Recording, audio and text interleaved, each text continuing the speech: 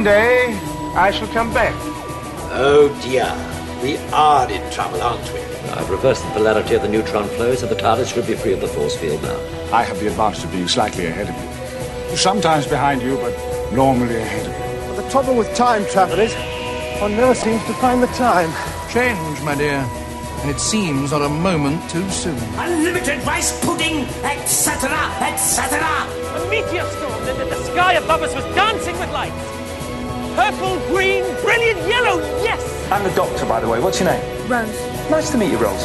Run for your life. It's more like a big ball of wibbly-wobbly, timey-wimey stuff. Just remember who's standing in your way. Look at the eyebrows. These are attack eyebrows. You can take bottle tops off with these. Hey, you fans, and welcome to the Big Blue Box Podcast. My name's Gary. My name's Adam. And we're at episode 102. 102, yes. Yes. You can do it. We've got a great review coming up later. An interesting one. Yeah, it's going to be interesting, I think. Yeah, it's going to be some debate on a couple of things, I believe.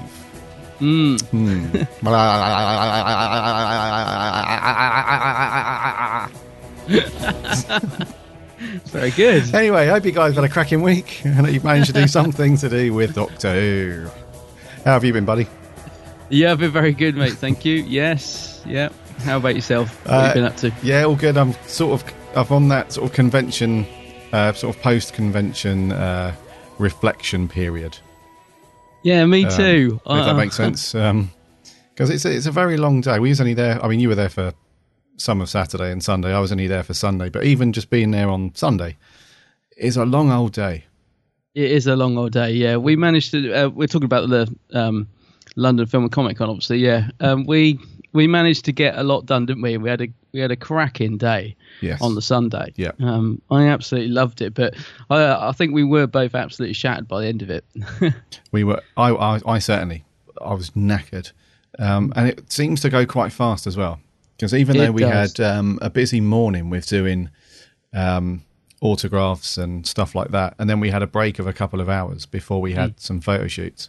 Even in that couple of hours, it doesn't seem like you're having a break from it because you're still walking around, go and get some food, and then you go and look at something else, and before you know it, you've bumped into somebody and you're having a chat, and then before you know it, someone's off, let's go and do this, have a look. So it doesn't feel like it's like non-stop, isn't it, throughout the entire day?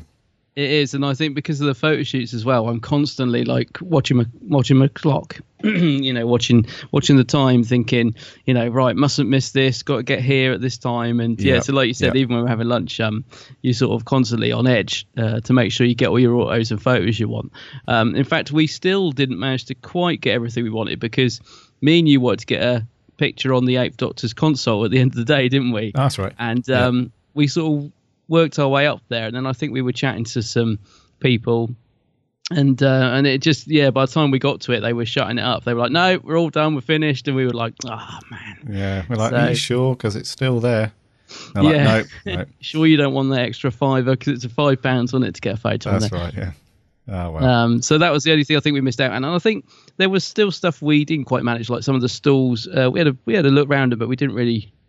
There were some things we only scratched the surface on. I mean, there was a lot. There's a lot going on, wasn't there? There was, so much going on. I think the last time that I went to this one in London, they only had one hall at the Olympia, which was really crammed. They just got the same amount of stalls. They just crammed it all in, and then you had the autograph stuff and things on the top floor, just dotted around. But this time they've opened it up, so you've got two main halls, which is a lot better because there was one point, it must have been about 2-3 o'clock in the afternoon. It was so busy. Even with the two halls there, it was really, I can't imagine what Saturday would have like, but it was really cramped. And if they only had that one hall, it would have been a nightmare. You wouldn't have been able to move. So fair play to them for that. It was, I found it to be a slightly better organised event this year around. This year, because in previous years, it's like, especially some of the photo shoot schedules, they've been all over the place in previous years. So even to the point where they've overlapped, so it would have been impossible for you to get to, two of the photo shoots that you'd have booked, and there was just all hiccups in the past. But this one wasn't too bad. No, it seemed to run pretty smooth. I mean, yeah, going back to what you're saying about the crowds as well, I saw on the forum a lot of people said it was really a mad crush last year. And this year wasn't too bad. I think the only time I ever really saw it getting a little bit messy was when you were queuing for McGann, actually. And that woman was getting really cross. She was like, if you're not queuing for McGann, get out the way. And that was the only time it was like the queues were crossing over, if you like. Most of the time they'd space people out enough that you didn't have to worry about that. But that was the only time I saw it getting a little bit manic. Was with McGann. Yeah, I waited for ages for him. Yeah, you did. I went off and got about 4 autographs for you. I think it's because you got one of those guys in front of you that had about 20 things he wanted signed. Well, there was 2 guys like that in front of me. One of them just had a full-on, 10-minute conversation with him about various things, and there was another guy that he brought 5 or 6 items with him that he wanted all of them signed, and as he was signing them, he was having a conversation about each thing as well. So, could you sign this light at the end? Box set from Big Finish. Oh, how did it come about that you got involved in this then? So he's talking about it. He's like, what was the experience like? And he's, gives me an answer. So what, and it's fair play, you have to make the most of that little opportunity. Whereas I'm the opposite of those things. If it's really busy and there's a queue behind me, I'm like, exactly what I was like. I was like, hi Paul, it's great to meet you. I've not seen you at a convention yet. Really good to meet you. Big fan. He's like, cool. He's like, being friendly as usual. He's like, what's your name? Who's it to? I'm like, Gary with 2 R's, and he does that. And then you popped in, didn't you, at the very end? And we did the movie on the podcast recently, rated it really highly. And he's like, this is all your fault then. And then shook his hand, and that was it. And I don't want to be that guy, that's everyone behind you's like, come on, mate. We've been standing here for 40 minutes already. So I'm always really aware of that as well, because I know exactly what it's like. So I'm always aware of people behind me, and I'm the same as you. I very often don't know what to say to them when I meet them anyway. But with McGann, I kind of did have something in mind for a change. So I was just saying, I really love the Big Finish stuff, and especially the things you did with Sheridan Smith. And so I chatted to him about that. But I kept it short because, like you said, I'm always aware that there's queue. And the queue wasn't as bad when I met him, I have to say. I was quite lucky. But also, I did sort of get the impression that they were trying to push people through quite quick. Not quickly. I mean, he was chatty and everything, but I'm surprised yours took so long because the girl next to him was sort of quite good at getting the queue moving. Yeah, so unless it was a different girl when you met him, but yeah, I did keep looking back and thinking, I could see your glasses. I was thinking he hasn't moved. Yeah, he's still there. He's still. Actually, you should check his shirt. Sorry, I could see. I was thinking you were really moving slow. But let's just quickly talk about McGann. Wasn't he a great guest to meet? He wasn't a letdown or anything. Super. He was just brilliant, wasn't he? He was absolutely brilliant. Yeah, worth the wait of him not being at a few conventions. It's when he does show up. We've heard. I've heard it before that he's generally just a really nice guy. And he's not one of these people that turns up, because there was one particular guest at this Comic-Con who was like, she just shouldn't have been there at all.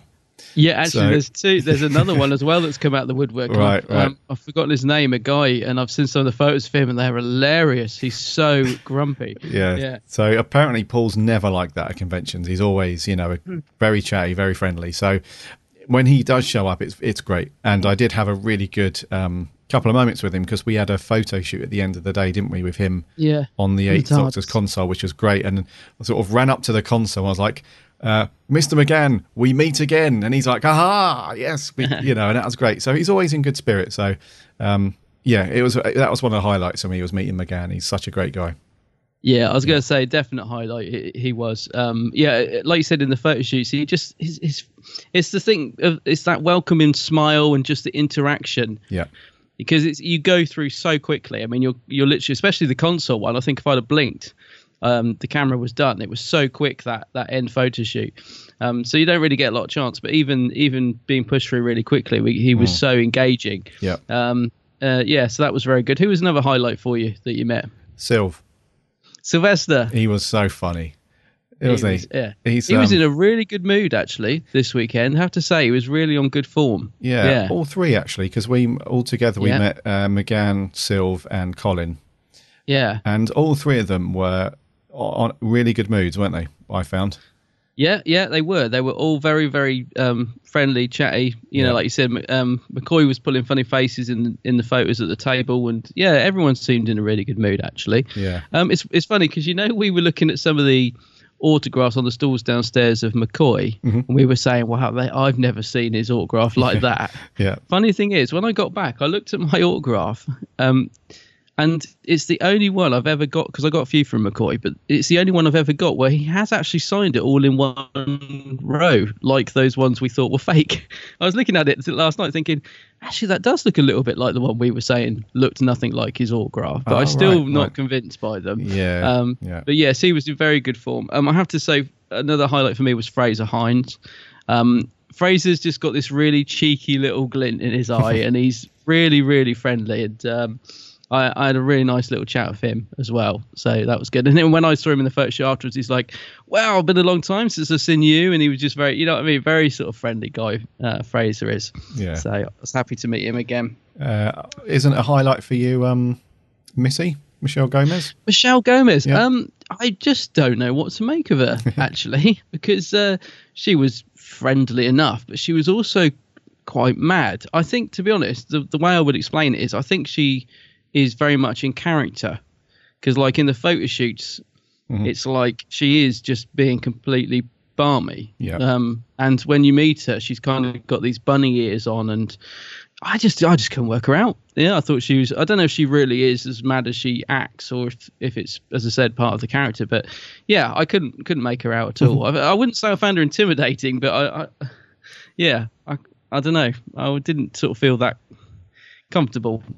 I think I don't know. In the photo shoot, she wanted to do the back-to-back photo, which I don't like doing because of my big belly sticking out. So I said to her, "No, I don't want to do that." And she was like, "What?" You know what I mean? So I was like, "Oh my god!" She reduced me to a quivering wreck. But yeah, she was nice enough. She was nice, just mad, just bonkers.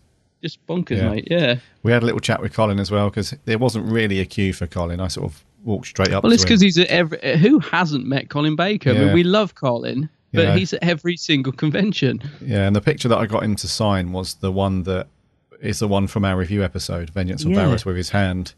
And I think he actually got his facts wrong, you know. Really? Old Cole, yeah, because he said in that photo, I'm sort of got my hand out against a big fly. And I was like, I don't think so, mate, because that's when you're sort of reaching out at your, you know, the sort of holographic sort of ghost figures in the corridor. Oh, that's right. Yeah, that's right. But you can't say that, can you? You can't. Go on, you should have. No, I didn't pick up on it. Actually, you should have said to him. You can't say. I think he said it was some ruined sort of his mood. An EG fly, an EG fly or something. He said he's pointing at, and I was going to give him the old fly. But he would that wouldn't have gone down well, would it? With old Cole, you got to give him a bit of slack. He's knocking on a bit. Wrecked his mood. Yeah.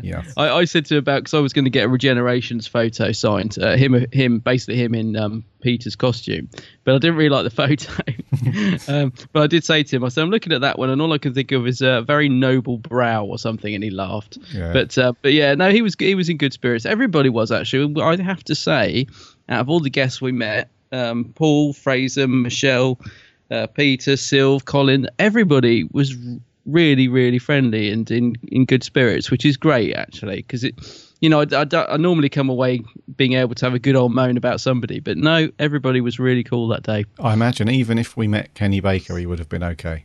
The atmosphere was good. Poor old Kenny.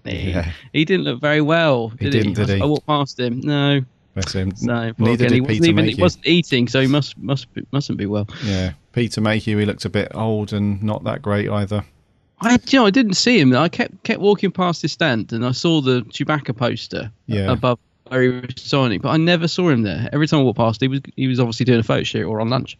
Yeah, it's a sad old time for the Star Wars cast. So him, David Prowse, and Kenny Baker, they all look just very done in, and not in the best way. So. Bless them, they're still out there doing it, still rocking and rolling the conventions.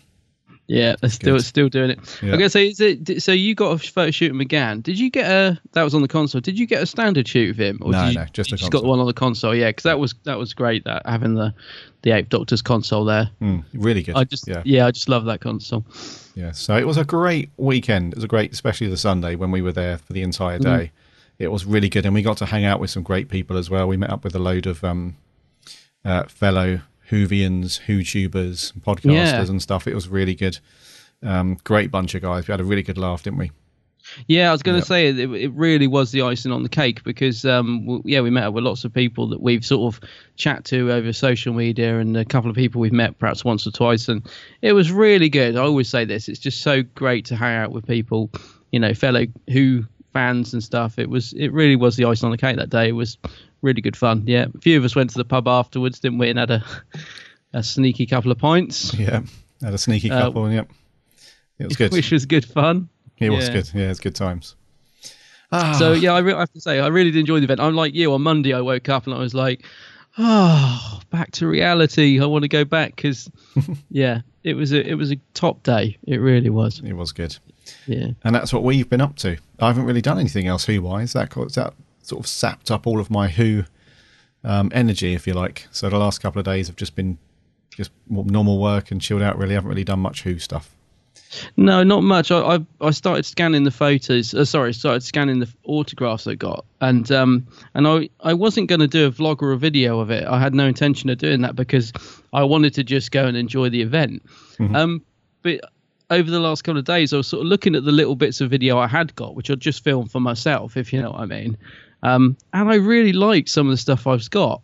So, like, I sort of got a really nice bit of McGann, and so I thought, actually, I'm gonna shovel this together and make a video, which I'm really pleased with. But the downside is, I now wish I had vlogged it because I was thinking, God, I wish I'd done some videoing with you, for example, and I wish I'd videoed some more of the other guys we hung around with on the Sunday because, it was watching the video footage I've got back. It just it was really nice to capture that. So, yeah, but I have sort of mangled together everything I have got, and I am now going to put that out. So, cool.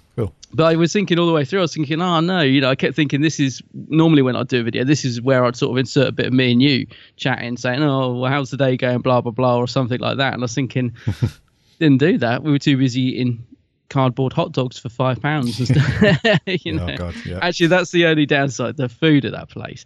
Not only did it taste awful, but it was blimmin' expensive, wasn't it? Yeah, you have to the hot dog was, Yeah, you either need to just leave the venue and go and find something, or you just put up with, not great food at big prices. Not great food. Yeah. I did see a tweet from Showmasters at some point saying that you might be able to purchase digital versions of any of the photo shoots you've had done. Yeah, they normally do. Yeah. So I might look out for that, and if we get those, I'll stick them up on the Facebook page and stuff, so you can see our nice big smiling faces with the Doctors. Yeah, beaming. Yeah, I'm very pleased with the picture I got, McGann. I can't remember the one you got of the console. Is he sort of stood up, or because in mine he's kind of leaning across it? Yeah, I'm not happy with mine. Yeah, he's leaning across a little. No, he's leaning across a bit, and he's good. But because it was so quick, and this is no exaggeration, right?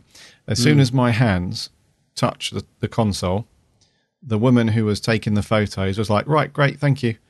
Yeah, no, same here. And I'm not joking. And anyone that did that photo shoot can testify. It was 2 seconds, maybe. Yeah. Or 1.5 seconds. As soon as you touch your hand and you turn towards the camera, bosh. So I'm not smiling in the photo because I'm looking at her, waiting for her to say, 3, 2, 1, or ready, here we go, say cheese, whatever it is. So as I look to the camera, there's the thing. See you later. So I'm not really happy with my one, but Paul looks pretty good in it, but I don't know. Yeah, it's a shame. I do know exactly what you mean. It was so quick. I mean, that's why I always walk around with my theatre smile on 24/7. Might just Photoshop a cheeky smile on my face there. Yes, right. Yeah. And we got to hang out with. We had a good old catch up with Crystal, didn't we, from the Doctor Who fan show? We had a really good chat with her, actually. Yeah. I have to say, because we know she listens. We say that about everybody. We both had a really lovely chat with Crystal, didn't we? That was a nice, and that was right at the end of the day as well. It was a lovely little ending to the day, I thought, having a catch up with Crystal. Yeah. Sort of about half an hour, I think. We had a good old chinwag. Easily, yeah. I was worried that I was chewing her ear off. Kept thinking I better leave her alone in a minute. But I did enjoy chatting to her. Yeah. It was all good. Good times. Great times. Loved it. Mate. Loved it. Yeah, I want to go back. I want to do it all again. So there will be another one. They do a London Film Comic Con in September, don't they? No, they're not doing it this year. Oh, has that been canned? Well, the winter one. Right, I saw a lot of people tweeting them saying, when's the winter one? And I don't believe they're doing one this year, which is a shame. Yeah, I saw a few people kicking off about it on Twitter the other night, actually. Yeah, like, why aren't you doing it? But I don't believe they are, which is a shame. Yeah. I thought they were, because, it's the... they're doing them in other places, aren't they? It's Cardiff in October and Newcastle in November, right? That's it. Right, yeah. I read you. So, okay. Oh, well. So keep an eye on those. Right, that's what we've been up to. Let's just forget about that, though, because we got some news to do. Let's get into the news. Yeah, you better land it.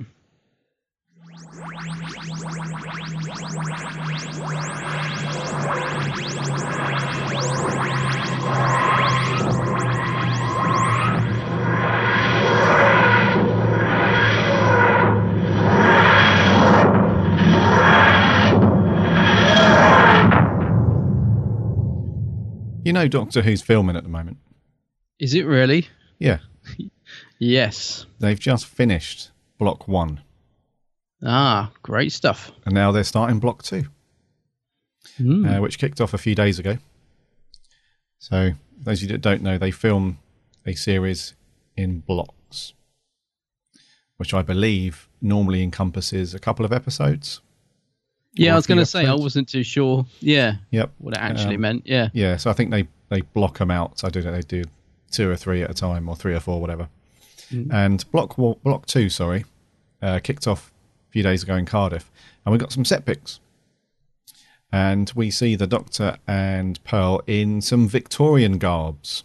I have to say, Capaldi really does suit this costume of top hat and long dark coat and that. Yeah, he looks really cool. Doesn't he look cool in like... He really does. Top hat. He looks a bit...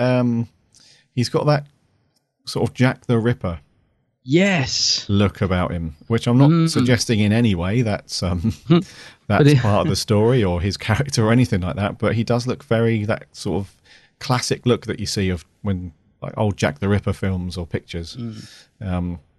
Whereas Pearl's got like a... What's she got on her head? Oh, she's looks got like a dead bird.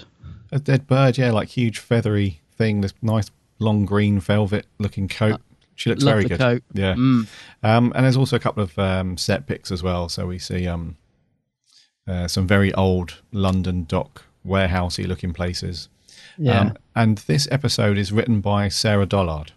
Yay! Who wrote the very interesting, actually pretty good story from Series 9. What was it? It was Face the Raven. Face the Raven, yeah. So if you take away all the Moffat Clara stuff out of that episode, it was a pretty good... I really, really liked the whole Trap Street thing. And yeah, it's a good concept. I'm hoping she comes up with something as good as that, yeah. Yeah, and I really like her writing as well. She's got a really good... she's got almost like a classic style of writing, but it suits like the modern era, if you like. Yeah. So yeah, hoping this is going to be good. And she obviously favours the sort of London, that sort of London Victorian look. You know, what's thrown me about this is there's, we can see snow everywhere. So I just assumed when I first saw these, they're filming the Christmas special then. But are we saying this is not the Christmas special? No, because that's written by Moffat. So it is. Yeah, you're absolutely right. So this is snow in a non-Christmas episode. Wow, we're really going for it in Series 10. Yes, mixing things up a bit. Yeah. So Series 10 looking pretty good so far. Yes. These warehouses remind me of the other Doctor story. Do you remember that with Jackson Lake and all that? Oh yeah, looks a bit like that place. Don't know if it is. It does indeed. Yeah, it does, yeah. It's nice to see some film pics. Nice to see something a bit different. Doctor in a different costume and Pearl looking really cool in that coat. Yeah. No Nardle in these pictures. No Nardle. No, we haven't been Nardled. No, waiting for him to pop out one of those warehouse doors. Yeah, I know. Yeah, hello. Yeah, cool. So new film picks. Right. In other news, the Mothball has been chatting about Series 10, obviously, in Doctor Who magazine. And basically, he's very, very strongly hinted that Peter Capaldi won't be leaving at the end of Series 10, which is what everyone's kind of been expecting. So in Doctor Who magazine, Stephen is quoted as saying, "I have no reason to suppose that I'm writing out a Doctor. Peter is loving the role, and long may he do so." So he's basically saying, I'm writing right up to when I leave, obviously, and I haven't written him out. So as far as I know, he's staying on for Series 11. This is good news, because you and I had a discussion, didn't we, a few episodes back, saying something like, would it be the right thing to do for Capaldi to go with Moffat and, Chris Chibnall to come in completely fresh, new show, new Doctor, the whole lot? And I said that I don't think that's the best thing to do. I think Capaldi should at least stay on. However, it would be an interesting twist if we did that thing where he comes back just for 1 or 2 episodes and then regenerates, which would be quite interesting. But it kind of sounds like now that he's going to be here for a little while. I mean, there's, like anything with Doctor Who, nothing is ever concrete, is it, until it's explicitly announced by the Beeb. Yeah. However, this sentence from the Mothball does say that he's not writing out a Doctor. So there's no regeneration scene been written. There's no exit scenes or anything like that. So we can only assume and be 99% sure that he'll be there for Series 11. Yeah, the only thing is I never believe a word Stephen Moffat says, because the Moffat lies, just like the Doctor lies. So I've got very mixed feelings about this, because I love Peter Capaldi. I think he's an absolutely great actor. I'm liking him as the Doctor, but I'm finding him so inconsistently written that they really, if he's going to stay on, I really want them to tap into Peter Capaldi's potential. Right. Because he's done 2 series now, and I don't think they've managed to get him right. So I want to see him stay on, but I want to see him be the brilliant Doctor that I know he can be. Because otherwise, I think if by the end of Series 10 I'm still feeling like that, I will be ready for a fresh start, fresh writer, fresh Doctor, because I just think they're not capitalizing on the brilliant Doctor that he can be yet. Yeah. We have not seen, we've seen glimpses of it, like the speech in the Zygon episode and things like that. We've seen glimpses of how amazing Peter can be, and I do like his Doctor, but they need to up their game a bit. He was really inconsistent in Series 9. I felt it felt like they were writing more for Matt Smith again, with all the silly jokes and mannerisms and bumbling around, instead of being that strong Doctor that we got in Series 8. Sort of like from that strong, almost slightly sarcastic. So yeah, I want to see him stay, but I want to see him.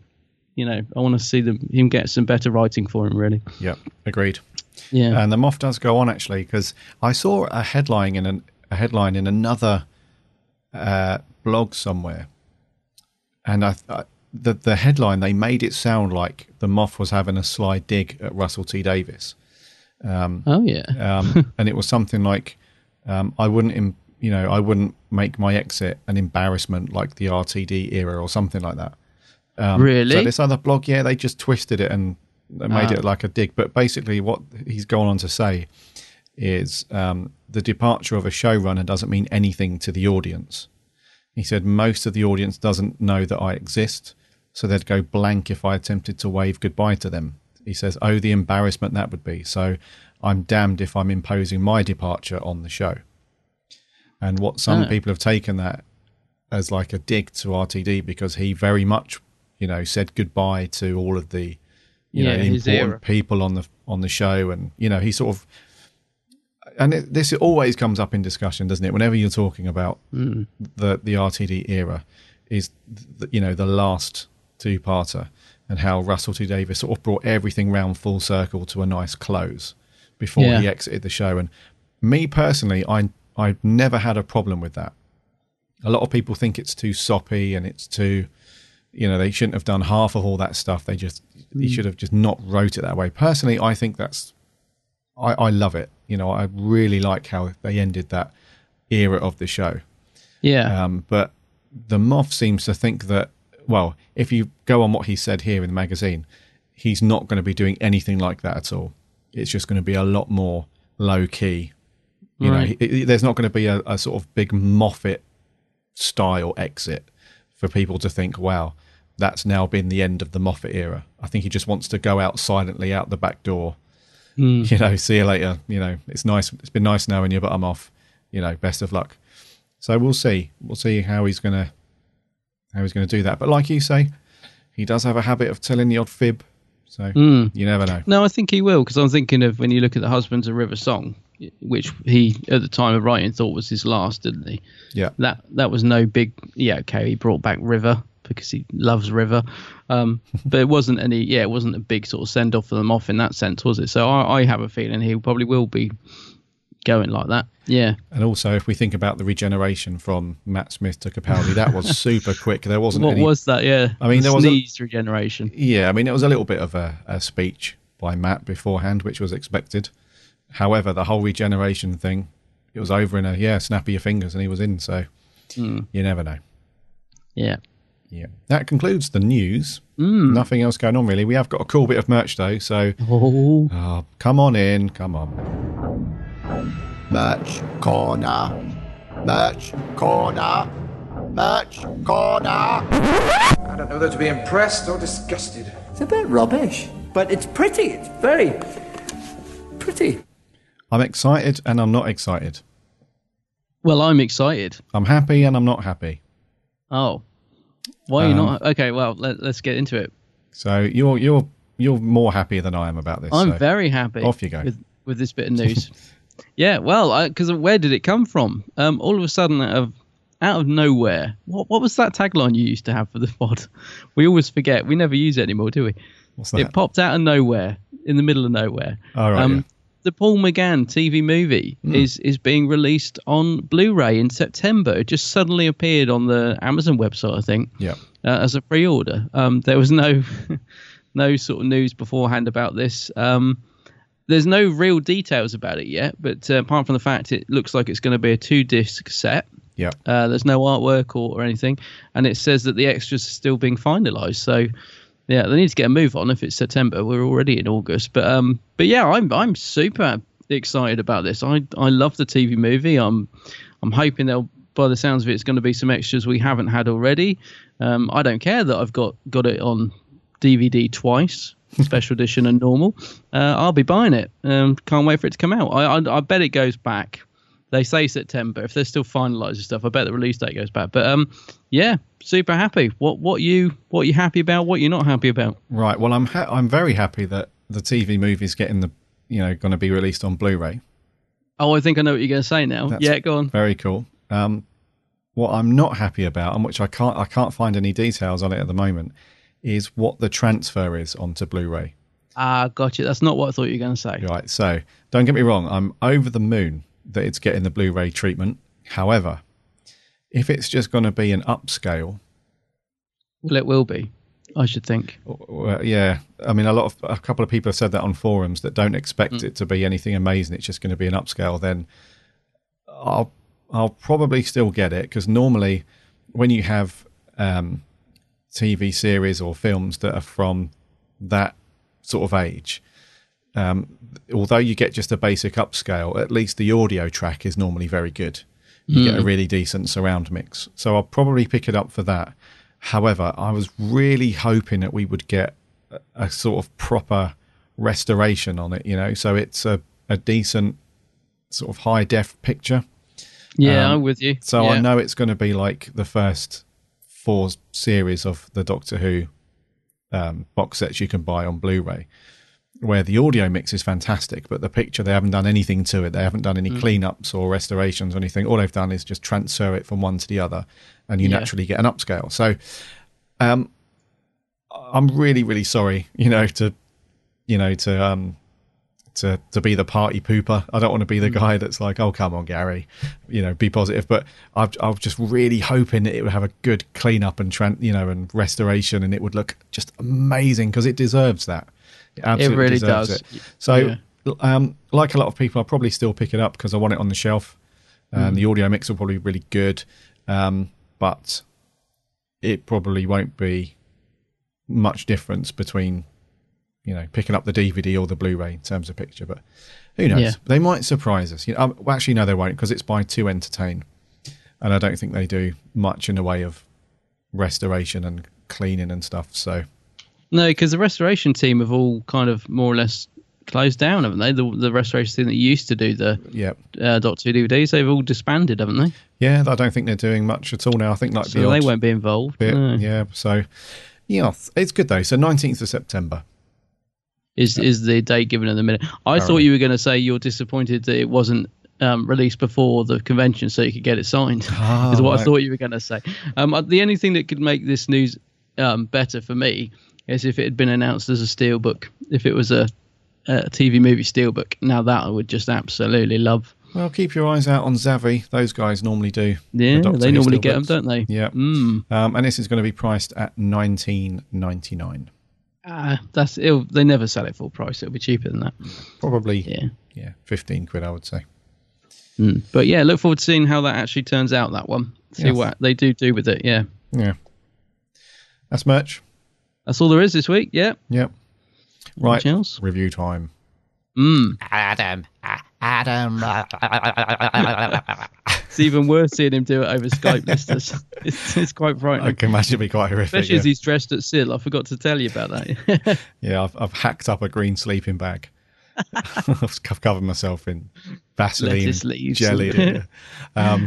Right, let's get on to our review. Adam, what are we doing this week? This week, let's jump in the acid bath as we review Vengeance on Varos. Enlighten us as to the truth about your visit, please, Doctor. Why, to help Varos realize the wealth of its potential. What else? How? By eating rots. Kill him! Execute them! You must have listened to the rebel John Dar, believed his lies. Yes. What is the staging plan, Chief? The men to hang. The women, I would suggest, be given to reshapement and cell mutation experiment. The results to be exhibited as a warning to women who support their men in acts of violation against the regulations of Varos.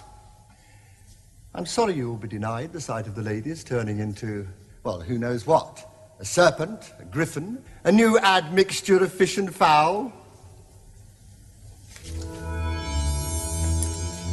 Anything to add, Doctor? Anything which might persuade me to halt the sequence of events? One request. One last request? Yes. Well? Who is he? Why is he here? What interest can my presence matter? The delegate from the Galatron Mining Corporation is here to negotiate our yearly review of market price for the ore of Varos. Zyton ore? Zyton 7? Yes. I see. Thank you. Is that all you wish to know? For the moment. That's all you have, Doctor. Hard to know where the clip ended and you started there. I know. So, Vengeance on Varos. Right. Before we get started, let's talk about the story. Just a wee bit. The TARDIS is in a bad way. She's basically had enough. She's conked out. And so the only sort of material that needed to repair the TARDIS is this sort of precious metal, this Zyton 7, which can only be found on the planet Varos. So the Doctor and Peri head over there to try and grab this. When they land, they're immediately thrown into this huge sort of political and social, not really a disaster, but a sort of ongoing conundrum for the people of Varos, because it's governed by these people who are very ruthless. You know, they just get people to sit in their very small homes, which is essentially one room and a TV, and watch torture and death and all that stuff. And the only other interaction they have with the world is just to vote on government and governors and stuff like that. And there's all this stuff going on behind the scenes. So the famous character Sill, is basically taking them for a ride. He knows, him and his company knows that Zyton 7 is worth tons more than what they're paying for it, but they've sort of backed them into a corner, and they're bartering to get the price even lower, but the governor's not having it. So there's this sort of internal conflict going on between Syl and the governor, but then there's a guy, one of the chiefs, he's sort of in cahoots with Syl, he's trying to sort it out. And the Doctor and Peri's job really is to fix this sort of corrupt government, stop the people of Varos being sort of ruled by fear and all this stuff, and at the same time, trying to get the TARDIS repaired. Yes. So it's in a nutshell. Yeah, so it's a very political, social story agenda, this one. And potentially, depending on what your views on life and stuff like that, potentially quite a dark episode too. Very dark. Possibly one of the darkest Doctor Who stories there is. Yeah, I would say. It's pretty grim. Yeah. Yes. So quite a dark one in a couple of ways, I would say. Right, so that's Vengeance. What do you reckon, mate? Before we get into detail, generally your views. It's regarded as one of Colin's best or better stories, isn't it? Vengeance. Yeah. I think the storyline that you've just described is absolutely cracking. I think it's a really good story at the heart of it. But what translates on screen has never really been my cup of tea. I have to be honest. I've always, because people regard it so highly, I've always wondered what it is I'm missing. So obviously I watched it again this week before the review. I just find it really hard going. I find it too grim.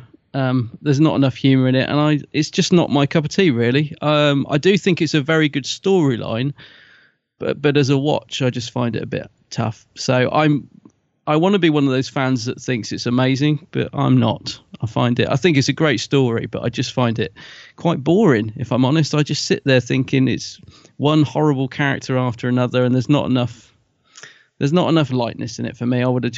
It's a bit too dark and gritty. So, yeah, good story. I'm just not a fan. It's just not one that I gravitate towards when I'm thinking of watching an episode of Doctor Who. Let's put it that way. What about you? Righto. For me, there's a large portion of it that I quite like. I do quite like it. The only one thing for me that I guess puts me off the story is that it's so bloody boring. It is boring, isn't it? Honestly. And I thought it was just me. I'm kind of relieved that you said that, because even yesterday, I think it's probably the 5th, 6th time, because every time I put it on, I sort of really, really want to like it. Yeah. And I just sit there and I get about 10 minutes in, and I'm just like, I'm so bored. Yeah. Yeah. So I'm glad you said that. Yeah. And I like you, and I think probably like a lot of fans, it's one of those stories that I really want to like, because let's be honest, Collins Baker normally comes under quite a bit of flack. His era, it's normally it's just not regarded as one of the best Doctors, and we're not really into that whole list stuff, and this Doctor's better than that Doctor. We don't really go into that too much, but just generally across Who fandom, across the classic era, Collins Baker's just not normally up there with the likes of Tom Baker and Patrick Troughton and even Paul McGuinness. So it to me, it was one of those opportunities where Colin Baker could have really cut loose with it, and turned, like we say a lot with the Matt Smith era, where you have a potentially not boring story, but not a great story, but then Matt Smith just sort of pulls it out the bag and, ends up being a fairly decent watch. I was hoping that this would be one of those examples for Colin Baker, where he took a fairly flat and boring script and just went for it and just made it a really, a much better watch than what it is. Yeah, because it's in his first sort of series, isn't it? I think it's the 2nd episode. So it's obviously we got Twin Dilemma at the end of Peter's last series. That's right. And then we had a quite long wait, and then we had Attack of the Cybermen, and then this, didn't we? So this is the second story in his sort of first proper run as the Doctor. So really, he should be knocking it out of the park, showing us his Doctor, arriving on the scene. I can just imagine there are fans listening to this absolutely screaming at us right now, saying, "What? Vengeance is brilliant, you idiots! What are you talking about?" Because I know a lot of people regard this as an absolute classic, which is why I say I always, every time I watch it, I wonder what it is I'm not seeing that they're seeing. Because I have to admit, even yesterday, I was really. It's 2 45-minute episodes, isn't it? It's not your normal 4-parter, is it? It's 2:45. I was really struggling to sit through it. Yes. I have to be honest. I kept getting up, and because the bit where Perry turns into a bird. Yeah. Well, I chose that moment to go and get a cup of tea or so. I don't know. I did something. I wandered off for like literally a minute or two, and I come back and it's all over. And I was like, oh no, what? So I had to go back because it just wasn't holding my attention at all. I have to be honest. Yeah. But I can imagine fans are screaming at us right now. But I have to be honest. Yeah, I mean, it's it's almost like they're trying very hard. You can see that they're trying really hard to make a great Doctor Who story, because although some of the support cast were absolutely atrocious, you can see that they're taking it very seriously and they want it to be good. And Colin is good. Don't get me wrong, Colin. He is good in this one. He's better in this one than quite a few other stories of his. But just altogether, the whole thing altogether, just makes for such a boring watch. Even when stuff should be exciting, it's almost like it's going through the motions for the sake of it, because you have to get a certain character or group of characters from A to B. So what you'll do is you'll make A to B a bit more treacherous. So you'll throw in some stuff which should make it exciting, but it's just. And I think you do need to have at least one or two likable characters in it. I mean, pretty much everyone in this is unlikable or nasty. There's you've got to have somebody in it that you're rooting for. And there isn't anybody in this really, apart from the Doctor, I suppose. You want the Doctor to survive, and Perry, obviously. Mm-hmm. But every other character in it is so horrible and vile that I kept thinking all the way through, I couldn't really care less what happens to you. You're all horrible. You deserve everything. Apart from, actually, what's Jason Connery's character? I suppose he's a good guy. The guy who's getting tortured at the beginning. John Dar. Yeah, he's a good character. So I suppose you might say you've got him, but I mean, he's not really in it very much anyway. So I'm just surprised that when we talk about how producers just get to a certain point, like John Nathan Turner had been the producer now for quite some time, and I think at this point, and I think Andrew Cartmel might have even said this when we spoke to him, he's kind of not given up, but he's taken his eye off the ball a bit here, because when you think of some of the stuff that he wouldn't let through before, in Peter's era, because it was too graphic, too violent, and we get to Colin's era, and it almost just seems like he's let the handbrake off and doesn't care anymore, because everything seems to get through. Sometimes I'm really surprised what actually managed to get on screen in terms of script, in terms of violence, and this is just one of those stories that I'm amazed that JNT actually let it get produced. I'm glad he did, because I do think the storyline's really, really good. Mm-hmm. But I think the production and direction and some of the performances really do let it down. Yeah, but I'm amazed he even let it get that far, to be honest, knowing what he was like. I mean, yeah, almost forgot actually. We didn't do the story info. So this was back in 1985 in January, and it was written by Philip Martin, directed by Ron Jones, and overseen by Eric Sayward. And Sayward. Yeah. Now, Philip Martin, he only wrote one other Doctor Who story. What was that? And that's bleeding boring and all. What is it? It's Mind Warp from Trial of a Time Lord. Mind Warp. Now. I haven't watched that for a while. Yeah. I can't remember. I can't comment because I can't. I think I remembered thinking it was all right, but I haven't watched it for so long. Don't get me wrong, it's okay. But it's got that Varos feel to it, where it's just very laboured. It's a laboured watch. So yeah, it's crikey. Let's not talk about the bad stuff for too long, because there are some good things in it. I was just about to say, I mean, I'm looking at my notes here, and there are some real positives for this. Yes. So let's move on. We've got our initial thoughts. I am surprised. I've got to say, just before we move on, I really thought, I don't know why, I thought you're going to be one of those fans that liked this. I thought Gary's going to gasp when I say I don't like it, but I'm sort of relieved that I'm not alone.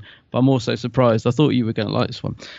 But yeah, I have got some positives on my sheet here, so you'll be pleased to know that, listeners. Yes. Let's talk about some of the story elements before we get on to cast. So one of the things that I did like in terms of story is just the whole world and atmosphere that they created at that time on Varos. They seem to really nail that bleak, grim, dystopian, sort of harsh future, for the population, where they're just condemned to their one-room little apartments, and all they've got is, a TV with some vote buttons on it, and they're on rations, and it's all that's on the TV is people being tortured and stuff like that. So they nailed that whole thing really well, I thought. That, you know what I mean? Yeah, I do. I was going to say that's one of the things I do like about this is it's very often the Doctor will arrive in a situation at the exact right point to stop a baddie doing something. Whereas this, what I like about it is he's arriving in a world where this is just going on all the time. Yeah. It's not like he's arriving at the exact moment that the baddie's going to explode a bomb. He's arriving in a world and seeing what that world is like and saying, well, this is wrong. And he's putting it right. So I kind of like that it's, so yeah, and like you said, I like the world that we arrive in is very dark and bleak, and you sort of you get that straight away. Yeah. So yeah, I agree with you. Yeah, I like that part of it. And it had that.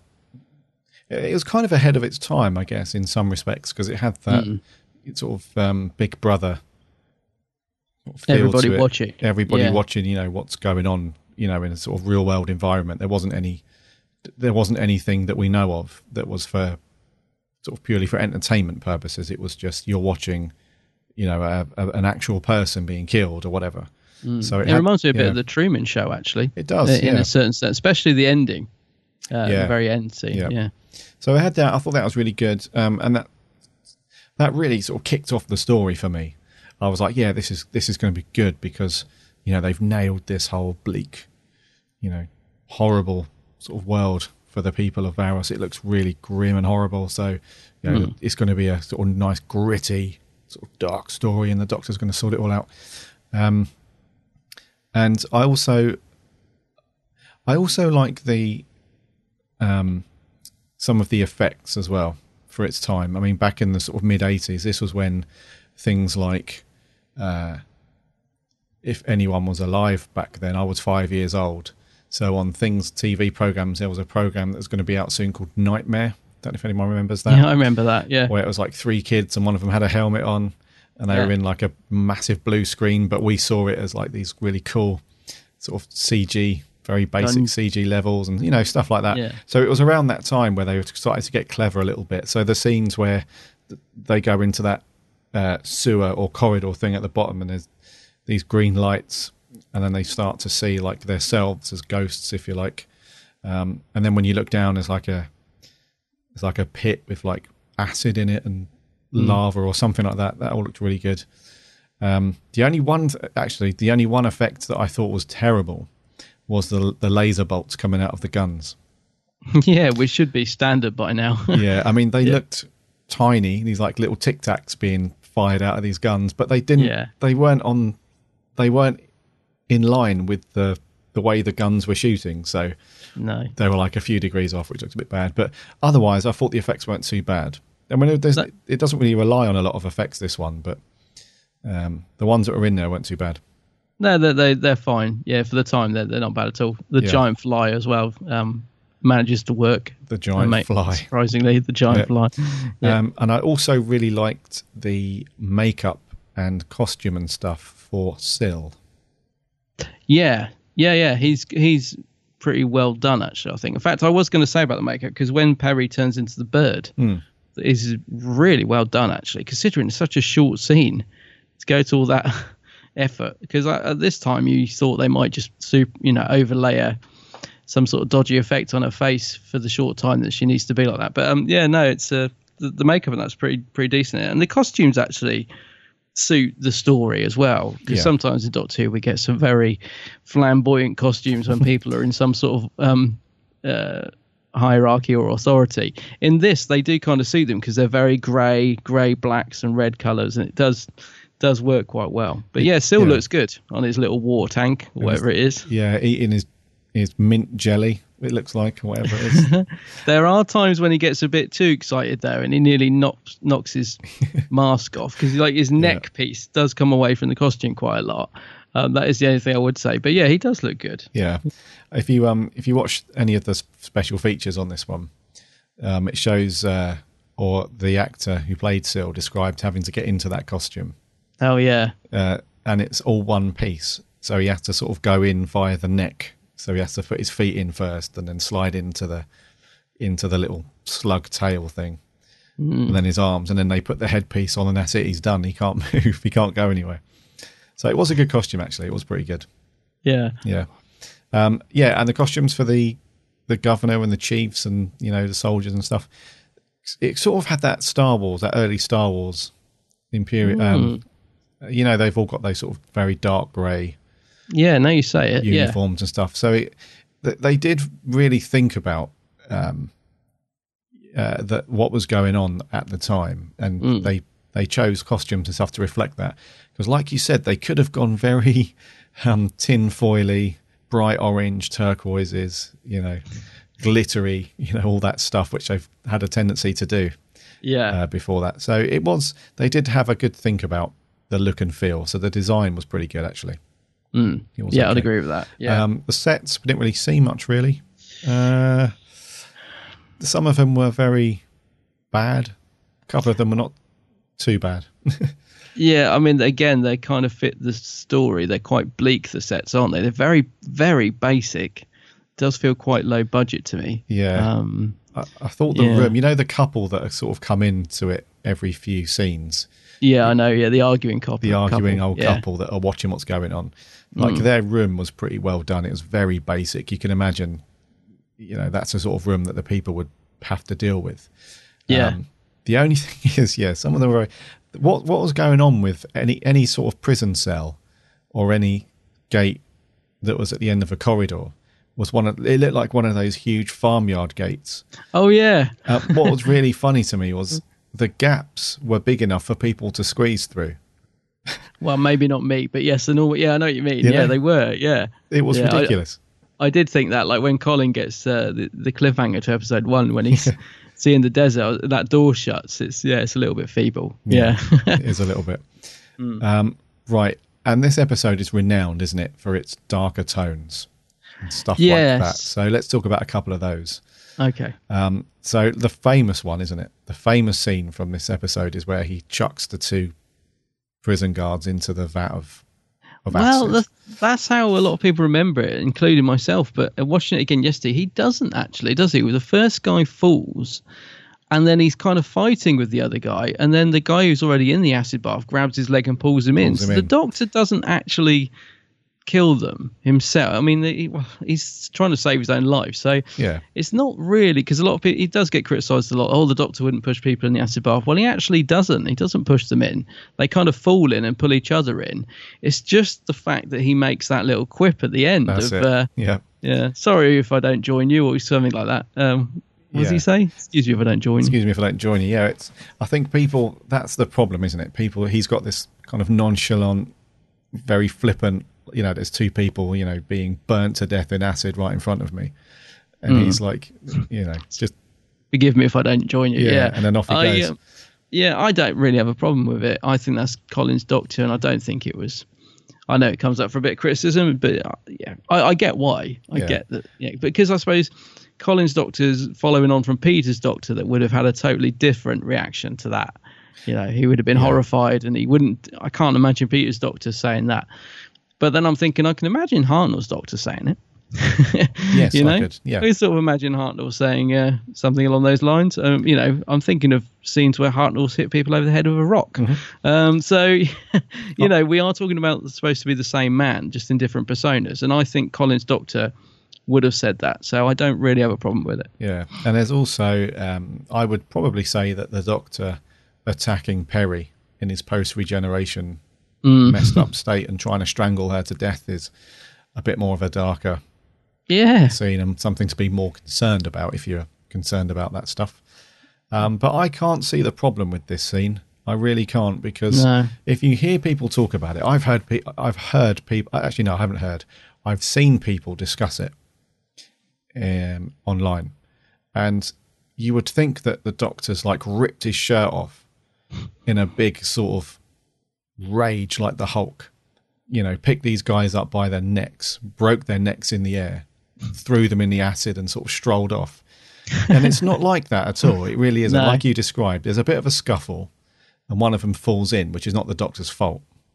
And then when he's got the sort of metal stretcher bed thing, you know, he's trying to like fence off the other guy. Like you say, the other guy comes out, reaches and grabs him, pulls him in.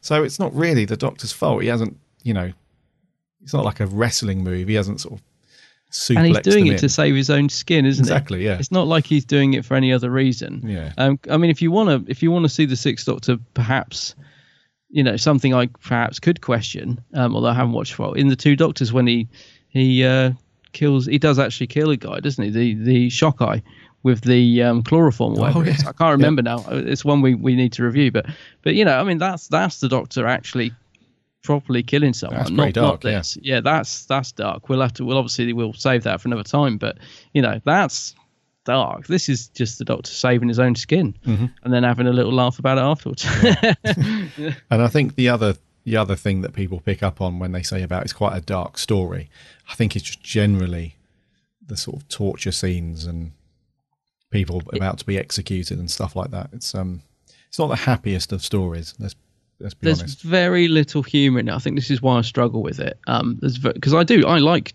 the dark tone to an extent with Doctor Who. I like the horror element, but I think in this you do need some sort of relief. We get a little bit from the arguing couple. There are a couple of nice little scenes between those two, but they're not enough to. Yeah, it's a pretty grim tale, this one.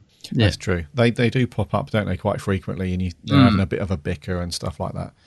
But they're not. Yeah, you're absolutely right. They're not enough. There isn't enough of that. And they're not funny enough either. You know, they have the little moments. But the funniest moment was right at the very end. It was when he's like, what are we going to do now then? She's like, I don't know. See, I absolutely love that scene. It's great. Again, comparing it again to the Truman Show, it's one of the things that I think is so true to life. And we do this, don't we? We get so engrossed in reality TV programs. And they sort of, to a lot of people, they sort of become the be all and end all. They feel like they know these people in real life. And then when something happens or the show ends, you just sort of go, oh, what's on the other channel then? Yeah. And we do that all the time. And I think it's a real good observation. So I really like the ending to this. Yeah, it's great. Because I think it's very true. Yeah. Yeah. And I also like, one of the things I do like was the sort of the varied characters within the government. So we have the governor who's he seems almost like an honest guy.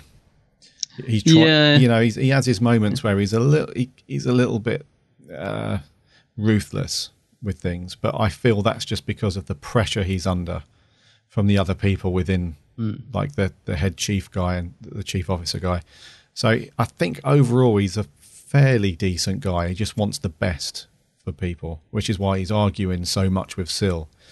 And then you've got the chief officer who's in cahoots with Syl. They want to overturn the governor so that he can become governor, and he can then just give Syl whatever price he wants, and then the two of them can just rule, and it's all good. And then we've got a couple of the guards, which are quite cool. So we have like the mad scientist officer guy, and then we have the other guy who's standing guard over the governor towards the end and frees him, and off they go. So I think within a very small, just only a handful of small amount of characters there, there's quite a good variation. It isn't just like the governor who rules and then everyone's just tiptoes behind him and says yes at everything.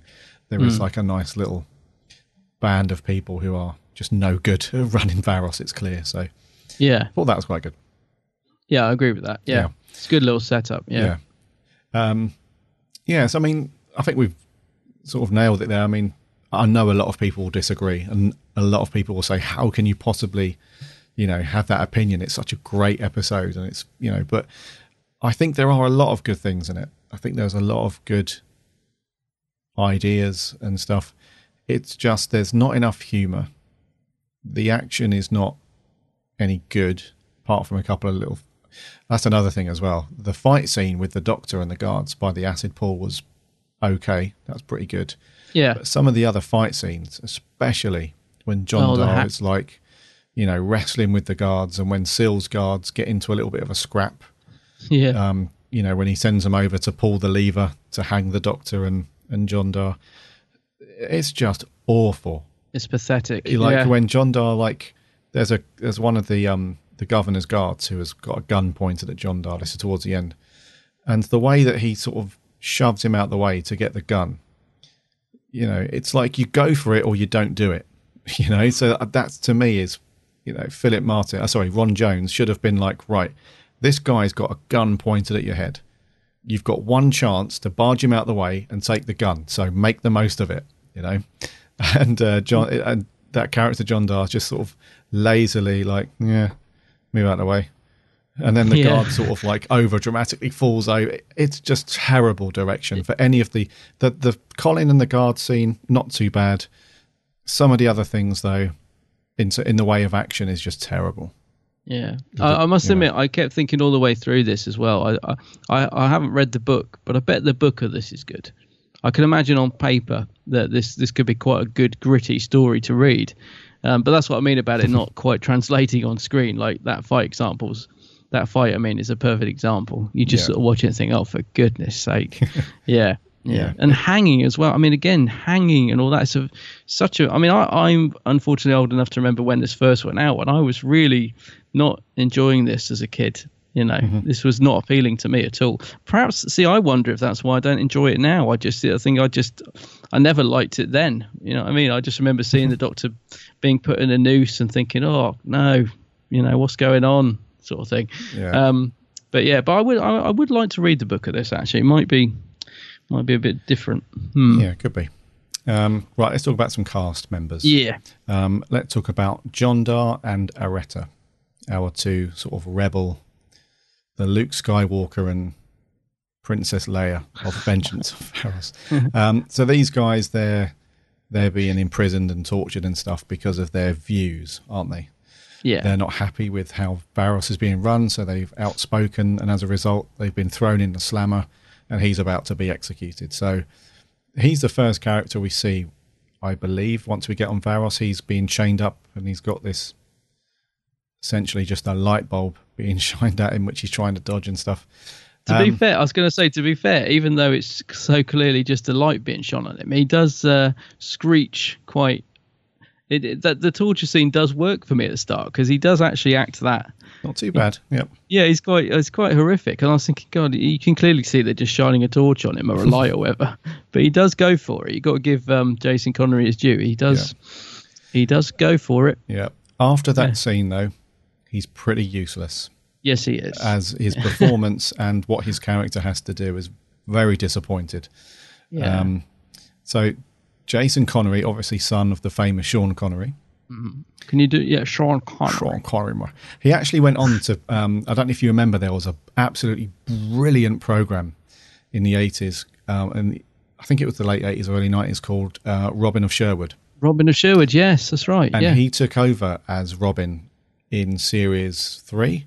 I think. Because it was a dark-haired guy, wasn't it? And then he suddenly, he got killed. The original Robin got killed. What, in real life?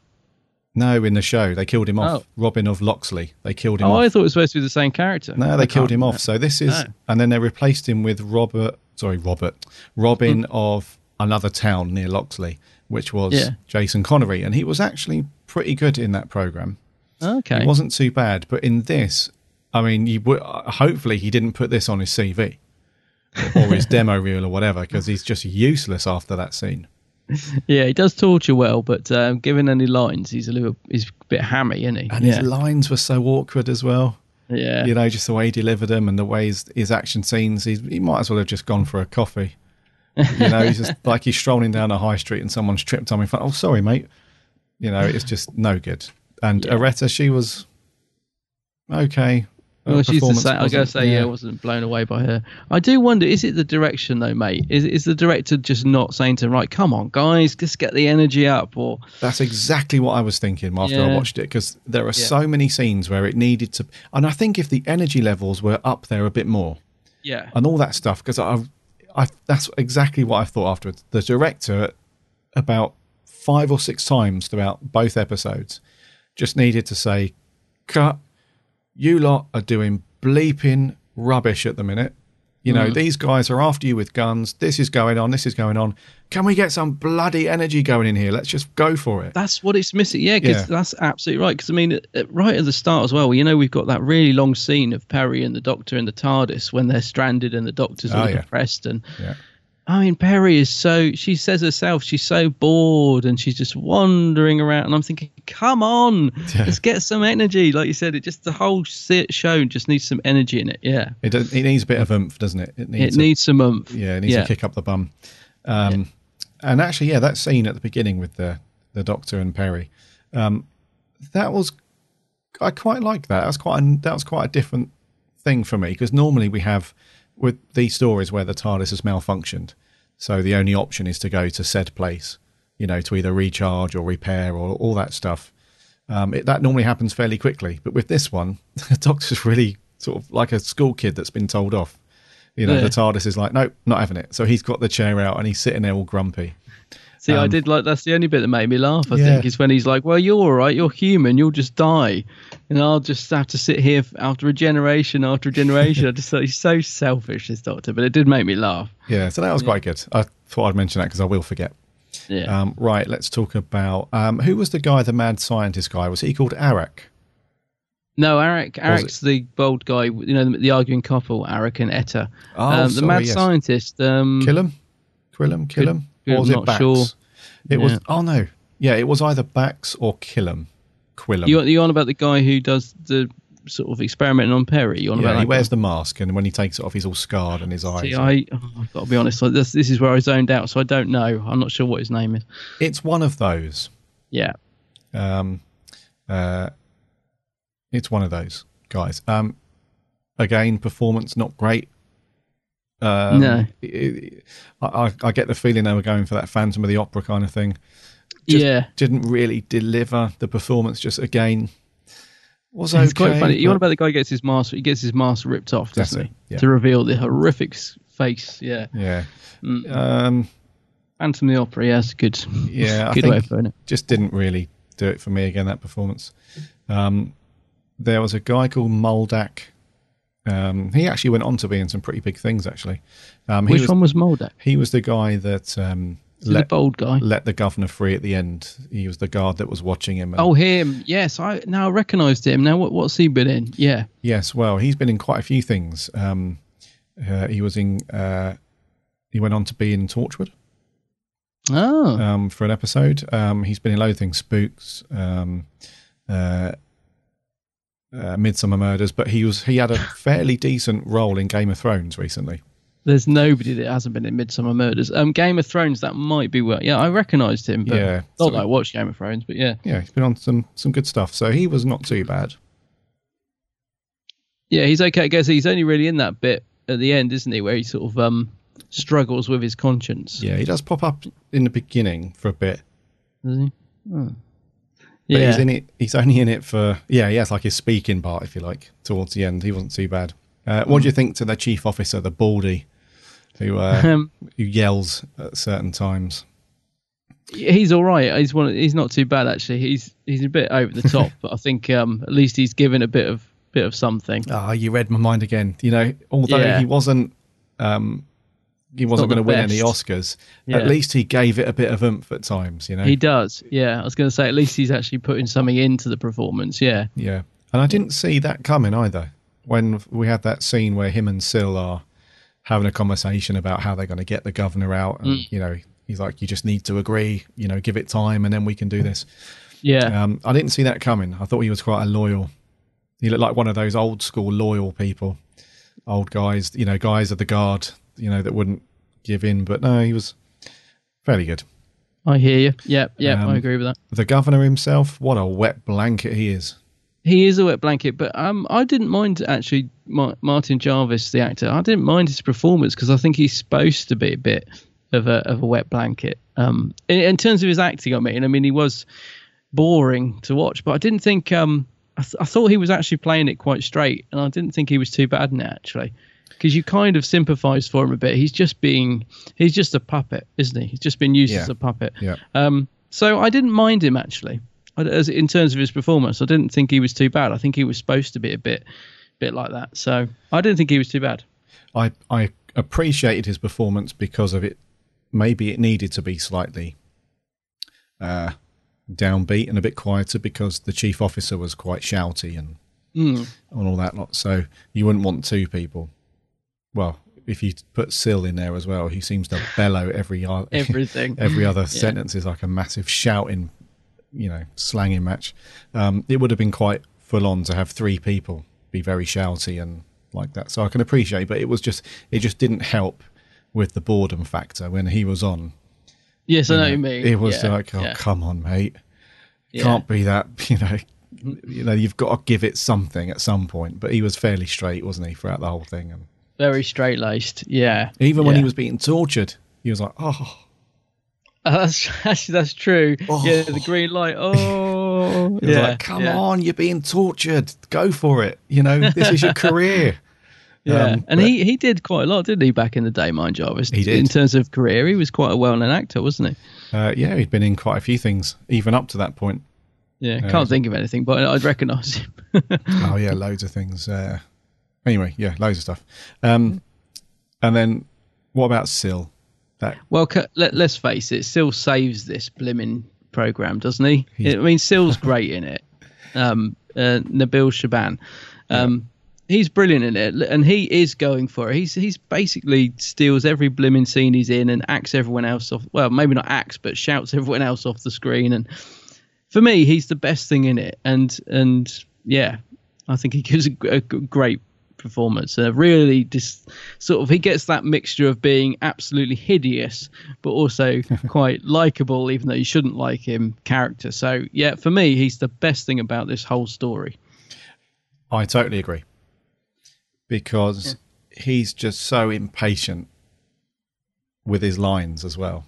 So when some of the other actors have finished their lines, he's straight in there. You know, he's the one for me that brings the energy to those scenes. Oh, yeah. You know, he's constantly up on his high horse, constantly like just grumpy with everybody, especially the governor.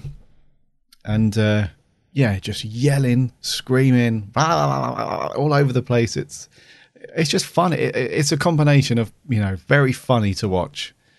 And I think that's his vulnerability, is because he has to be wheeled around on a little tank. You know, it's that sort of humorous vulnerability. You know, he couldn't actually physically get into a fight with anyone. He can't do anything. But at the same time, he's got that, you know, he's almost that anarchistic. You know, he just doesn't mind seeing people. You know, he's quite up for watching people getting killed. He really wants the governor to be killed. Yeah, that's right. He's like a little child, really. He just has to have his own way. Yes. Yeah. That's the best way to describe it. He's like a little kid. He's a good character, I have to say. I do like the character of Syl as a baddie. You know, yeah. Yeah, pretty good. And he's a one for me that sort of I watched all of the scenes where he was in it. You know, as you wouldn't watch a classic Who. The scenes where he's not in it, it was more a case of, you know, what's going on Twitter. Oh, you really struggled. Yeah, I was the same. I really struggled actually to hold my attention. Yeah. Perry. Actually, just before we get onto the main cast, can I just quickly mention Arik and Etta, the arguing couple? Oh, sorry. Yeah. Because I actually, Sheila Reid, obviously, we know as being, she come back as Clara's aunt or nan or something, didn't she? And also, a lot of people know her from Benidorm. I found she was a bit I didn't think she was that great in this, but I really liked the guy who played Arak, the bold guy. I thought he gave a really good little performance, actually. But they were quite fun as the arguing couple. I thought they worked quite well together, especially, like you said, towards the end, when they're like... the scene I like, actually, is when he says, "Oh, you can vote for me. No one will know." And she's like, "Yes, they will. I'll tell them." Yeah. And I just thought, that typical. So I quite liked the little scenes with those two, I have to say. Yeah, they were the fun. They were like the comic relief, weren't they? Yeah, and again, still in quite a macabre way, but they were quite two good little characters, I thought. Yeah, I quite like those two. Yeah, so anyway, so on to Perry. Purple Gilliam. Why does Perry travel with the Doctor? Because every scene I see her in, she's just moping around. She looks as bored as anything. She's always moaning. I just don't get, I think this is more with Colin's Doctor. Actually, she's only in two stories with Peter, isn't she? But yeah, every time I see Perry, I'm just like, why are you there? You never seem to want to be there. Why are you there? So I don't know. Don't get me wrong. I thought her performance was okay in this, but I just don't get it. It's strange because she just annoys me a bit, I think, is what I'm trying to say. She's just always moaning and the Sixth Doctor is very. He's very rude to her in a lot of episodes, isn't he? So you wonder why she doesn't just say, up yours. Yeah, drop me off the next time you're in Earth. Just drop me off. Yeah, I'm out of here. Go and save. She's been turned into a bird. She's been, all these things have happened to her. I just think, why would she continue? I don't know. Why would she continue? Bearing in mind that the story before this one, she was almost strangled to death by the Doctor. So they don't get off to the best start. And then throughout the whole era with these two, they never really click as like some of the other Doctors. Like if you think about some of the best team ups, so the Fourth Doctor and Sarah Jane. Those kind of relationships, they've never ever had anywhere close to that. They never seem to have any fun. No, it's almost like like you say, she's moping a lot. She's always moaning, and the Doctor, instead of taking on board his companion's thoughts and feelings about stuff, he just completely ignores all of that. He's just terrible. Gets on with it, and then just tells her to shut up. When she's giving him lip. So it is strange why she continues to put up with it. And also in this one, I just didn't think. I mean, I've got a slight issue with Perry anyway, and more specifically Nicola Bryant, her performances. I just don't think that she's that great an actress. No, I don't either. The way that she delivers lines is very like secondary school play, Christmas play. She's always like, are you sure, Doctor? Are you? She does that a lot. That's like a crutch mechanism. When she's doing quite an intense scene, she like purposely stutters her words a lot, and it's like School of Acting 101. Do this if all else fails. So I just cannot get into her character much. I mean, I think she's pretty good in Caves of Androsani. I did quite like her in that. She's really sort of, I guess she's found her feet, I guess, at that point, and she works a bit better with Peter. But with Colin, I just can't get into the two. It's just a struggle. It's strange, isn't it? Because I think the two of them got on so well off screen, Nicola and Colin, but I don't see much of that. On screen, and I guess it's down to the scripts because there's all that bickering going on, which I know they tried to cut down the further it went into the, further it went on. But I agree with you about the sort of the School of Acting. She's not my favourite. Yeah, not great. And what about Old Sixie? Old Sixie. Well, there's nothing wrong with Colin in this. But like you said, he's not quite got that gusto that we sometimes see from the Sixth Doctor. He doesn't feel like, because very often the Sixth Doctor will storm into a situation and completely take over it. And I think he does that a little bit when he first steps out the TARDIS. And he sort of says to that bloke, "What are you shooting my TARDIS for?" or whatever. There's a little bit of that at the start. But Yeah, I don't know. It was an okay performance. Yeah, it was fine. There's nothing wrong with it, but it like you said, didn't have much gusto behind it that we sometimes get from Colin, I don't think. Yeah.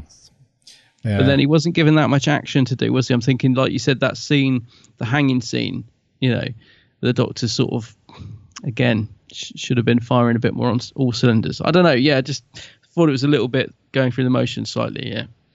I agree. Mm. Once more, I agree. I just wanted more from him. Maybe it's harsh to criticise at this point in the game because it's only his third story, second. However, quite a few other Doctors have, in their very first episodes, you think, wow, he's done this for a few years. They've hit the ground running and they've, gone into it. But I just wanted a bit more from him. I wanted him to be more, whichever way, in whichever form it comes, whether he wants to be more, the humorous parts, to be funnier, his delivery, or the darker parts, really go for it and stuff like that. I just wanted to see more great Colin, really. Mm-hmm. Yeah, because we do like Colin, don't we? I mean, when he's on top form, I think he's a great Doctor. Yeah. But I feel sorry for him under all those clothes. I mean, could they have put him in any more clothes? He's got that waistcoat, he's got that scarf, he's got the coat. He must have been baking under those studio lights. I mean, that bit where he's sort of hallucinating he's in the desert, he probably didn't have to act much for that because he must have been boiling under all that stuff. Yeah, and there's the scene following where he's lying on the gurney in the acid room. His hair looks a bit sort of damp where he's been sweating a lot. He's just laying there. I'm not surprised. All those lights and stuff. Yeah, I do feel for him. Yeah. It reminds me of that scene in Friends where Joey walks in and he's wearing every single item of clothing that Chandler owns. It's just like they just. I do feel sorry for him having to act under all that stuff. No, I agree. Yeah. So Colin, not bad. Let's not be too down. It wasn't a bad performance. I just felt like he should have pushed a bit more. Well, I'll tell you what it is. I can't think of any standout moment. Like there's always a little bit where you say, "Oh, I love it when the Doctor said that," or like Jelly Baby. There's no standout moment I can think of at all with Colin's Doctor in this. I mean, I do think the ending to episode 1, the cliffhanger, is a good it's a good cliffhanger. I'll give it that. Where there's like 3, 2, 1, the Doctor's dead and cut. Yeah. And I just thought that's a good cliffhanger. That. Mm-hmm. But there's no sort of real moment where I think, oh, that was a nice little scene with the Doctor there, or that was a good bit. Yeah, there isn't that. Yeah, you're right. There isn't that standout moment where you think, wow, Colin was brilliant in that. Yeah. Or it's like a memorable thing. Yeah. So that's pretty much it. There's not much music in this, is there? Which is probably a good thing, actually.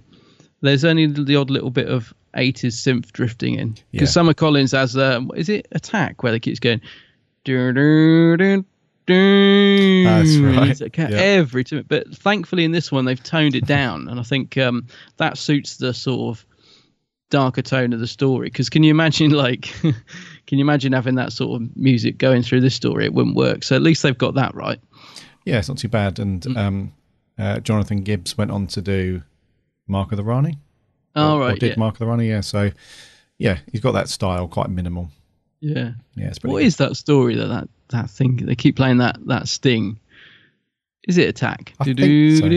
Yeah. Anyway, I think so. Yeah. So that's Vengeance on Varos. Yeah. Let's do our review. It's you to go first. Is it? I thought it was you. Nope. Oh, all right. I'm struggling with this one. I've written 6.5. Seems a little low. But I suppose I ought to stick with what I've written. Yeah, maybe 7. I don't know. What are you scoring? Are you sticking with 6.5? Oh, I don't know. It's sort of in between 6.5 and 7 for me, and I don't know. Well, I've given it a 6. You've given it a 6, have you? Yeah. In that case, I'll stick with 6.5 then. Okay. Yeah.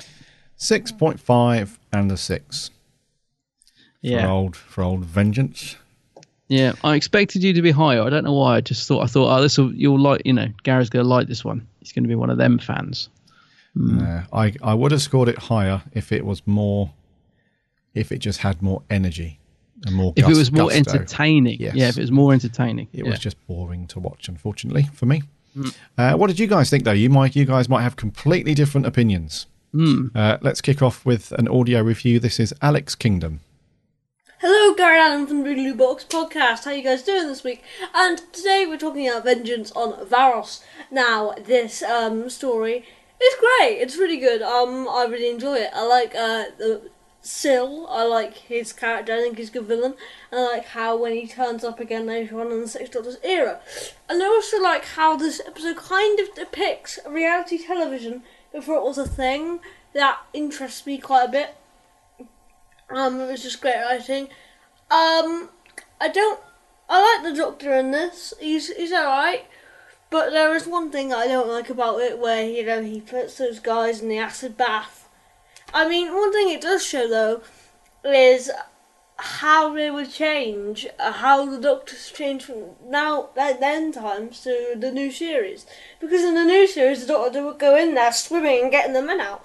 I mean, he'd be like, "Oh no, I'm so sorry, you tripped in there. Swim, swim, swim." Yeah, you'd be, but this one's, Colin Baker's just like, "Forgive me if I don't join you." And that is great, but in a sense not, because it's not the character of the Doctor. Perry Brown is Perry Brown, so she's not that good in my opinion. Just my opinion. I'm sorry. So yeah, I'm going to give Vengeance on Varos an 8 out of 10. I really like this one. I think it's great. I just think there are some bits I just don't like about it. See you next week. Thank you, Alex. Cheers, Alex. Alex likes it. Yeah. Over on Twitter, George Garrity says, "OMG, yes. Love this. A true dystopian story before the craze of the Hunger Games and its rip-offs. Colin on point. Nicola isn't too bad. Syl is so sinister. Don't mind the violence. It helps to make it feel more dark and desperate. 9.5. Good grief. Nice Thank you, George. Over on Facebook, we had Sammy Satine. She says, "So, the TARDIS needs this mineral from Varos to help it function, so the Doctor and Perry decide to go there to get some. Unfortunately, they come across the evil slug known as Syl. They will do anything to get his way. The planet is under its own turmoil, as severe punishments and death happen daily under the rotating governors, as Syl deems them enemies of his cause. Can the Doctor and Perry save the people of Varos from Syl? Well, they get the precious mineral they need from the TARDIS. Colin does an excellent job here, even if unfortunately his Doctor kills 2 guards by dropping them in acid. Nicola does well too. Perry does get a bit to do in this story. I find Syl nasty, greedy, creepy, and a bit full of his own self-importance, as well as a bit drunk on power." It's a good way to describe his character. Yeah. Overall, she gives it a 7 out of 10. Right. Let's do our last audio clip. This is from Jay Kent. Hello, Gary and Adam. Hope you're all good. Now, Vengeance on Varos. The Hunger Games done right. The idea of corrupt governments using torture to entertain and control the population isn't exactly an original idea, but is executed the best I've seen in this. Syl, as a villain, is at his best in his introduction. I find him a lot more aggressive than in Mind Warp, and not as laughable. The Varos people were brilliant, from the Governor, who looked a bit like a young Donald Trump, the Phantom of the Opera, who looked delightfully gruesome under that mask, and of course Clara's Nan. And the bit with the acid bath, I don't see the fuss really. The Doctor never laid hands on either of the guards. One jumped in and dragged the other down. The Doctor's still morally cool, so it's all good. However, for 2 45-minute episodes, I did find it to drag ever so slightly, so I'm going to have to give this episode an 8.5 out of 10, which is respectable. Well done, Vengeance on Varos. Anyway, Gary and Adam, I will see you next time, and I hope you're doing all good, all nice and chill.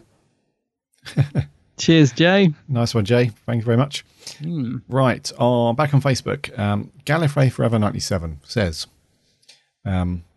Vengeance on Varos is one of those stories of Doctor Who which is ahead of its time, like the 10th Planet, for example. Commenting on where we are heading as people of this planet, I think that this is the first truly great Colin story of his era. This is a very edgy story and goes in some very dark places. The villainous Syl is a great product of this story. Adore his reappearance in Mind Warp. Overall, a very intriguing story with a lot of great established ideas and with the most humorous villains from classic Who.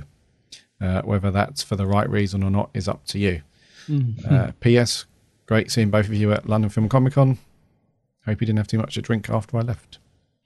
Not too much. Thank you very much. Joseph Cheers, Reece. Howarth says, Adam, remember when you said at Unit Day that the 6th Doctor's era was dark and had little to no humour when I was nearing the end of the 5th Doctor's era? Well, I think you may have underestimated how dark it was.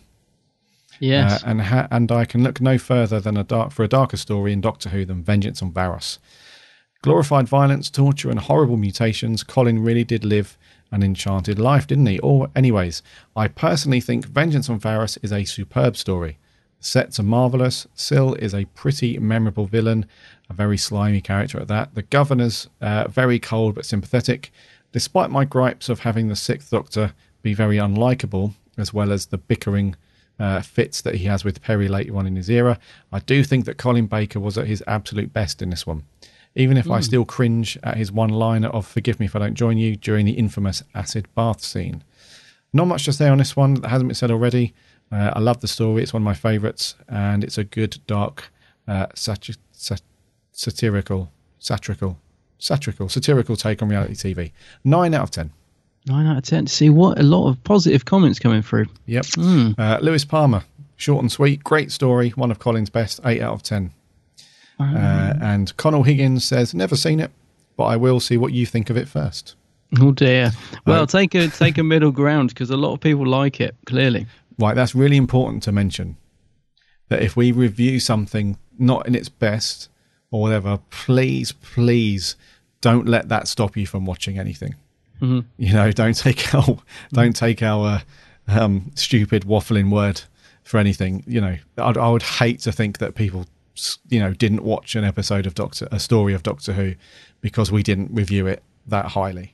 And a lot of people love this. Yep. Yeah, you need to watch it. A lot of people love it. It's just, and I will just say, and I'm sure you're the same, Gary, I've watched this quite a few times.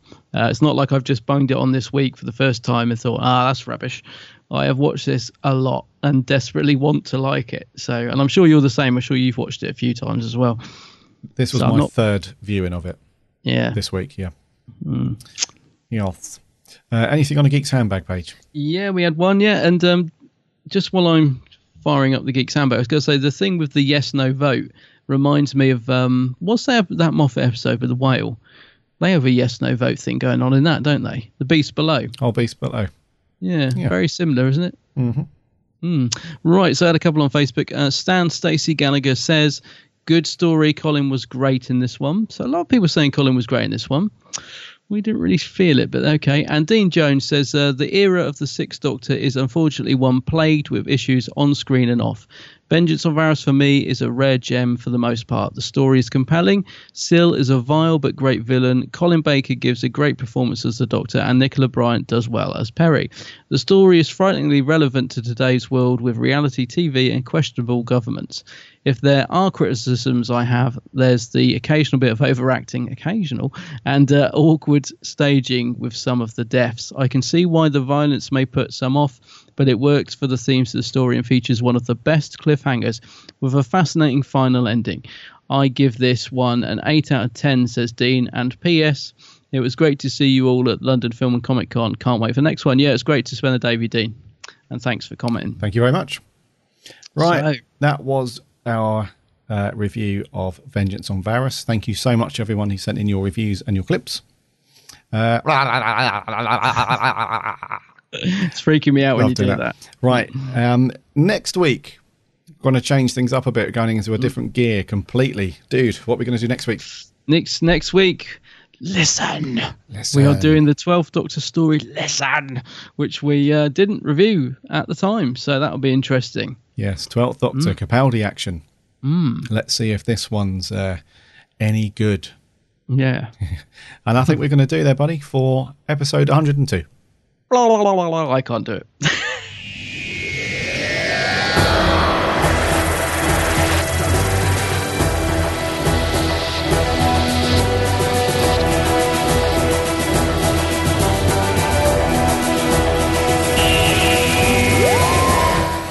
Thank you for joining us and sticking with us.